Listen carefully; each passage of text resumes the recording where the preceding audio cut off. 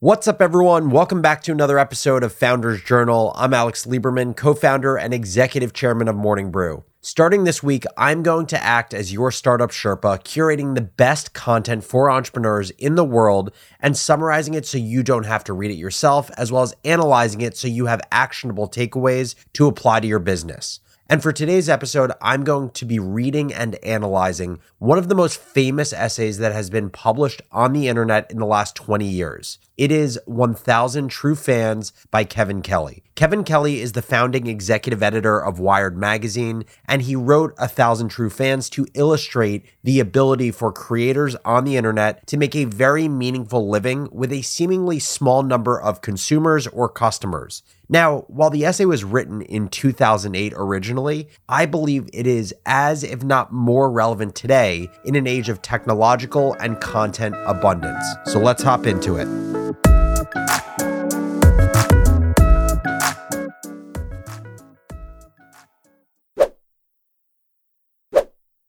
Okie dokie, we have the essay right in front of me. 1000 True Fans by Kevin Kelly.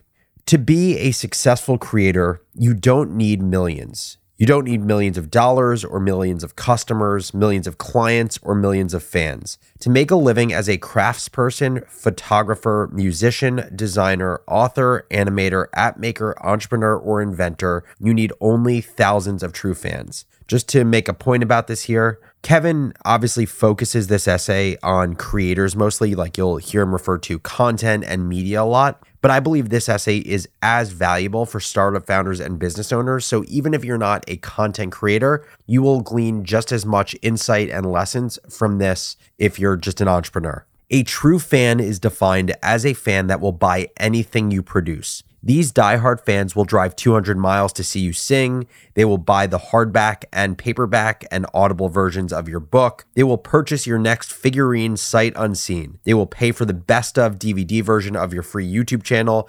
They will come to your chef's table once a month. If you have roughly 1,000 of true fans like this, also known as super fans, you can make a living if you are content to make a living, but not a fortune. One thing I just want to say, another thought here in this idea of making a living but not a fortune, is I actually think you can make a fortune by only having 1,000 true fans, depending on who your super fans are and how much they pay you. I think if you build a niche business where your average customer pays you hundreds of thousands of dollars, you can build a very meaningful business. I mean, a ridiculous example is I think about the country club model. Country clubs are hyper niche to people living in a specific area who are into a very highfalutin lifestyle and playing golf. And I looked it up right before recording this episode. You want to join LA Country Club in California, you're paying $250,000 just to set foot on their property, let alone all the annual dues you pay. So I actually think 1,000 true fans or even less can build a fortune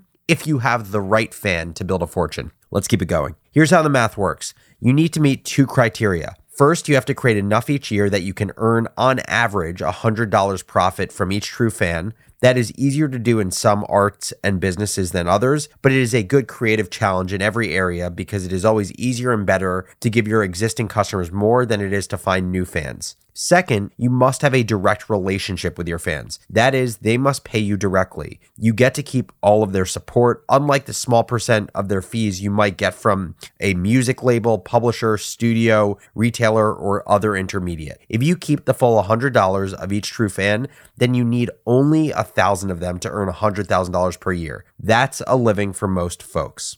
1,000 customers is a whole lot more feasible to aim for than 1,000,000 fans. Millions of paying fans is not a realistic goal to shoot for, especially when you are starting out. But 1,000 fans is doable. You might even be able to remember 1,000 names. If you added one new true fan per day, it would only take you a few years to gain 1,000. The number 1,000 is not absolute. Its significance is in its rough order of magnitude, 3 orders less than 1,000,000. The actual number has to be adjusted for each person. If you are able to earn only $50 per year per true fan, then you need 2,000 true fans. Likewise, if you can sell $200 per year, you only need 500 true fans. Or you may need only $75,000 per year to live on, so you can adjust downward. Or if you are a duet or have a partner, then you need to multiply by 2 to get 2,000 fans. For a team, you need to multiply further, but the good news is that the increase in the size of your true fan base is geometric and linear in proportion to the size of the team. If you increase the team by 33%, you only need to increase your fan base by 33%. Another way to calculate the support of a true fan is to aim to get 1 day's wages per year from them. Can you excite or please them sufficient to earn 1 day's labor? That's a high bar,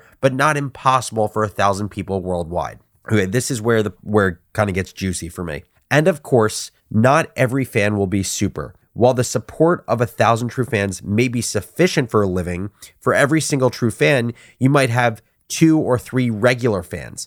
Think of concentric circles with true fans at the center and a wider circle of regular fans around them. These regular fans may buy your creations occasionally or may have bought it only once, but their ordinary purchases expand your total income. Perhaps they bring in an additional 50%. Still, you want to focus on the super fans because the enthusiasm of true fans can increase the patronage of regular fans. True fans not only are the direct source of your income, but also your chief marketing force for the ordinary fans. I just want to say a few things here. I think the biggest reason that you want to focus on super fans, whether it's in business or for a content creator, is because your odds are way higher that you can take a super fan and increase how much they pay you in a given year or how many years they actually stay along with you for the ride, like how long you retain them. It is way easier to do that than to try to attract 1,000 or 2,000 or 3,000 more just okay fans. And again, like I said from the very beginning of this, it is no different in business. With finding customers, you're going to acquire customers in the early days of your business. And actually, one of your hardest but most important jobs is, say you get your first 100 customers, maybe only 10 of those first 100 are going to be truly the right customer, the obsessive customer whose problem you're really solving in a meaningful way, who is going to stick around with you for every new version of the product you launch. Your job is to figure out who that person is and how to only listen to them and tune out the other 90 people. So again, this is as valuable for businesses as it is for customers. And then in this last line where Kevin says, true fans not only are the direct source of your income, but also your chief marketing force for the ordinary fans. There's no better example of this than what we did with Morning Brew and growing our newsletter. We have 4.5 million subscribers. But if you were to ask me what has been the number one growth driver for Morning Brew, I wouldn't say it's our paid marketing that we did on Facebook. I wouldn't say that it's cross promotions with other newsletters. I would say it is the fact that we have 400,000 true fans who decided to take time out of their day, take their referral link in their newsletter, share it with their family and friends, and get those family and friends to sign up because they were so passionate about our newsletter. And they may have ended up signing up people who didn't become true fans and were just ordinary fans. But the only reason we got to where we are now is because 10% of our 4.5 million subscribers, or 450,000 people, decide to be obsessed with Morning Brew and scream from the mountaintops about our product. Okay, next paragraph. Fans, customers, patrons have been around forever. What's new here? A couple of things. While direct relationship with customers was the default in old times, the benefits of modern retailing meant that most creators in the last century did not have direct contact with consumers. Often, even the publishers, studios, labels, and manufacturers did not have such crucial information as the name of their customers. For instance, despite being in business for hundreds of years, no New York book publisher knew the names of their core and dedicated readers. For previous creators, these intermediates, and there often was more than one, meant you need much larger audiences to have a success.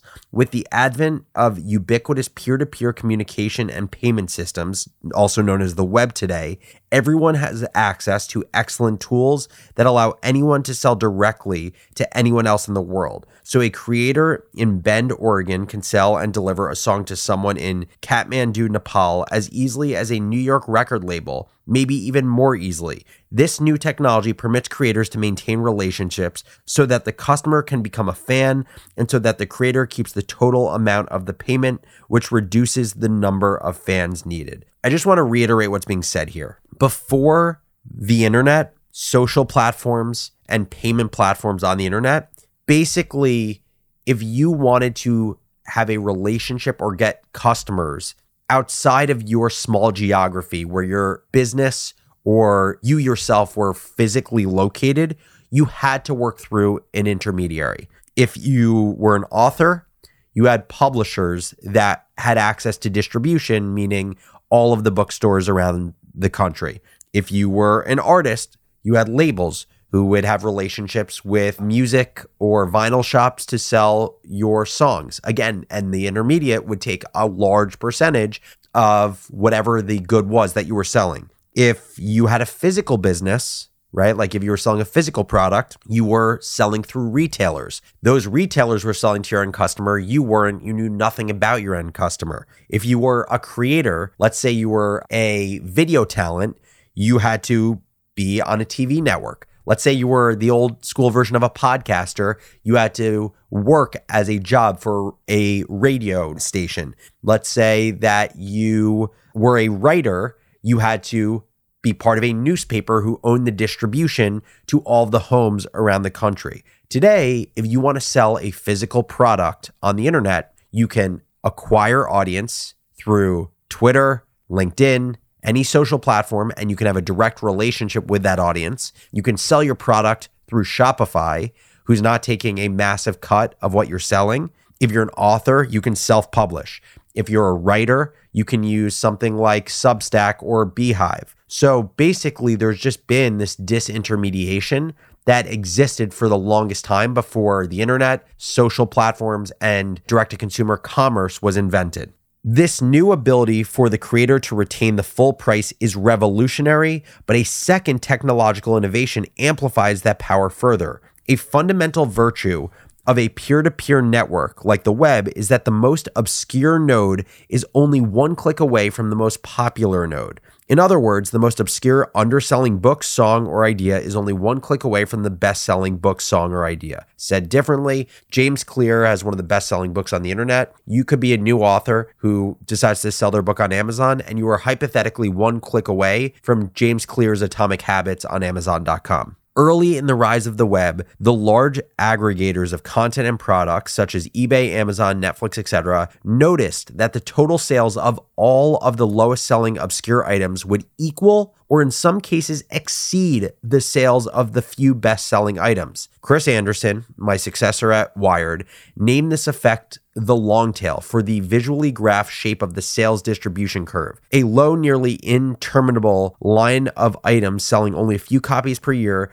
that form a long tail for the abrupt vertical beast of a few bestsellers. Said differently, while Atomic Habits and 10 other books may sell millions per year, if you add up all of the books on Amazon that sell 2 or 3 books a year, what this is saying is all of those books added up together will be as much as, if not more, call it the top 10 or 20 books that are selling millions per year. But the area of the tail was as big as the head. With that insight, the aggregators had great incentive to encourage audiences to click on the obscure items. They invented recommendation engines and other algorithms to channel attention to the rare creations in the long tail. Even web search companies like Google, Bing, Baidu found it in their interest to reward searchers with the obscure because they could sell ads in the long tail as well. The result was that the most obscure became less obscure. If you lived in any of the 2 million small towns on Earth, you might be the only one in your town to crave death metal music or get turned on by whispering or want a left-handed fishing reel. Before the web, you'd never be able to satisfy that desire. You'd be alone in your fascination. But now satisfaction is only one click away. Whatever your interests as a creator are, your 1,000 true fans are one click from you. As far as I can tell, there is nothing, no product, no idea, no desire,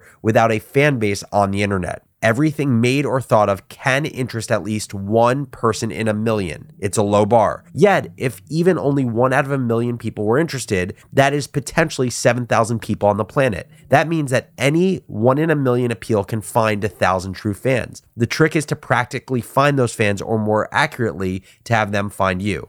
Said differently here, and this is me, not Kevin, there are literally millions of niche interests or problems that creators can create content around or businesses can create products for. And in an age where consumers and customers have more choice than ever before because of technology and because of the tools that have lowered the cost of creating things for people, going more niche versus less niche is almost always the best move, at least to start. Take your business further with the smart and flexible American Express Business Gold Card. It offers flexible spending capacity that adapts to your business. You can also earn up to $395 in annual statement credits on eligible purchases at select business merchants. That's the powerful backing of American Express. Terms apply. Learn more at americanexpress.com/businessgoldcard. Now, here's the thing. The big corporations, the intermediates, the commercial producers are all under-equipped and ill-suited to connect with these 1,000 true fans. They are institutionally unable to find and deliver niche audiences and consumers. That means the long tail is wide open to you, the creator. You'll have your 1 in a million true fans to yourself, and the tools for connecting keep getting better, including the recent innovations in social media. It has never been easier to gain 1,000 true fans around a creator and never easier to keep them near. Now, I just want to make a point here. When Kevin is talking about big corporations, intermediates, like big players will be under-equipped to connect with these 1,000 true fans. Basically, my view is this is one of the biggest drivers of innovators' dilemma in general, meaning it will never be worth whether you're a creator and you're competing against the New York Times or the Wall Street Journal, or whether you're a app builder and you're competing against Apple.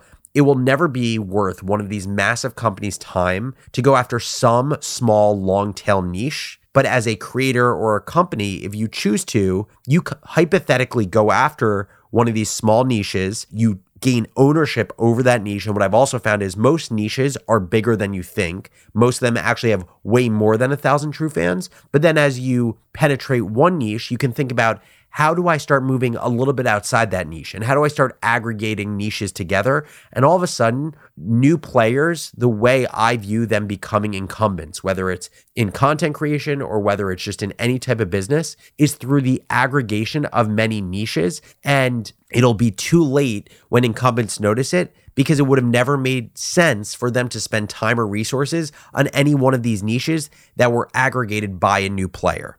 Okay? Going on with the essay, one of the many new innovations serving the true fan creator is crowdfunding. Having your fans finance your next product for them is genius. Win-win all around. There are about 2,000 different crowdfunding platforms worldwide, many of them specializing in specific fields, raising money for science experiments, for bands or documentaries. Each has its own requirements and a different funding model in addition to specialized interests. Some platforms require all or nothing funding goals. Others permit partial funding. Some raise money for completed projects. Some, like Patreon, fund ongoing projects. Patreon supporters might fund a monthly magazine or a video series or an artist's salary. The most famous and largest crowdfunder is Kickstarter, which has raised $2.5 billion, remember this was as of 2008, for more than 1,000 projects. The average number of supporters for a successful Kickstarter project is 241 funders, far less than 1,000. That means if you have 1,000 true fans, you can do a crowdfunding campaign because by definition, a true fan will become a Kickstarter funder, although success of your campaign is dependent on what you ask of your fans. The truth is that cultivating 1,000 true fans is time-consuming, sometimes nerve-wracking, and not for everyone. Done well, and why not do it well, it can become another full-time job. At best, it will be a consuming and challenging part-time task that requires ongoing skills. There are many creators who don't want to deal with fans and honestly should not. They should just paint or sew or make music and hire someone else to deal with their superfans. If that is you and you add someone to deal with fans, a helper will skew with your formula, increasing the number of fans you need, but that might be the best mix. If you go that far, then why not subcontract out dealing with fans to the middle people, the labels and studios and publishers and retailers. If they work for you, fine, but remember, in most cases, they would be even worse at this than you would. Something I just want to point out here is that we've had this big move to, whether it's employees leaving big tech companies or journalists leaving large media companies. There's been this massive move for people to go independent and launch their own things as creators or indie hackers, micro or niche entrepreneurs. And I think generally that being a creator or being like a individual software engineer building like a micro app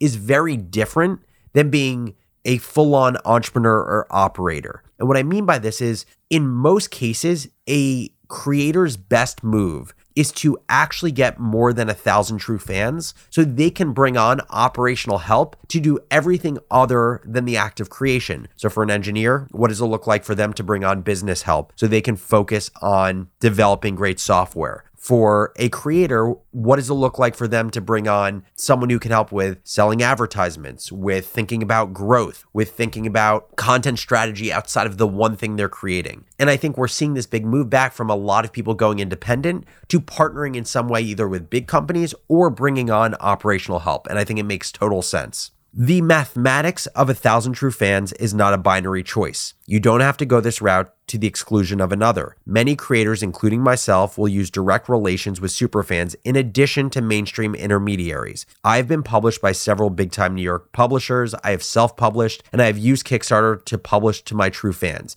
I chose each format depending on the content and my aim, but in every case, cultivating my true fans enriches the route I choose. In business, I think a very easy example of this is you have a lot of direct-to-consumer product businesses that some large percentage of their sales are through their website, where they have a direct relationship with their customer, but they still use platforms, whether it be Alibaba or Baidu or Amazon, because these platforms still have access to millions of customers. And even though there are trade-offs like not having the relationship with your end customer or having a large percentage of the sale taken, there is still value in growing your business via intermediaries. And then the final paragraph of the essay, the takeaway, 1,000 true fans is an alternative path to success other than stardom. Instead of trying to reach the narrow and unlikely peaks of platinum bestseller hits, blockbusters, and celebrity status, you can aim for direct connection with 1,000 true fans. On your way, no matter how many fans you actually succeed in gaining, you'll be surrounded not by faddish infatuation, but by genuine and true appreciation. It's a much saner destiny to hope for, and you are much more likely to actually arrive there. And I want to just finish by saying that in a weird way, even though Kevin Kelly talks about this is a path other than stardom, I actually believe the most likely path to stardom is by trying to go after 1,000 true fans and be more niche in the early days, whether you're a creator or a entrepreneur. And so if you take one thing from this essay, it is that if you are given a choice in building a business, in building an audience, in building anything, to go more or less niche with your business or your newsletter or your YouTube channel, in this age of abundance, where consumers and customers have more choice than ever before, my view is that general is out. You cannot be all things to all people. People have too many choices. They expect more personalized and more customized experiences than ever before, which means that more niche is almost always the right answer, at least early on in your journey. And that is 1,000 True Fans by Kevin Kelly. It is one of the greatest essays in the last 2 decades for founders and creators. And now I would love to hear from you. I will 100% email you back, so shoot me an email to alex@morningbrew.com and let me know what is a podcast episode, essay, blog, or book that you think would be wildly valuable for me to read and break down for entrepreneurs who are listening to this podcast. And in return, I'll share one of my favorite resources with you so you can check it out on your own and consume it as well. As always, thank you so much for listening to Founders Journal, and I'll catch you next episode.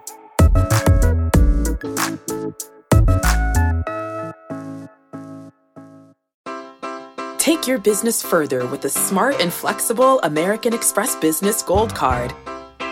It offers flexible spending capacity that adapts to your business. You can also earn up to $395 in annual statement credits on eligible purchases at select business merchants. That's the powerful backing of American Express. Terms apply. Learn more at americanexpress.com/businessgoldcard.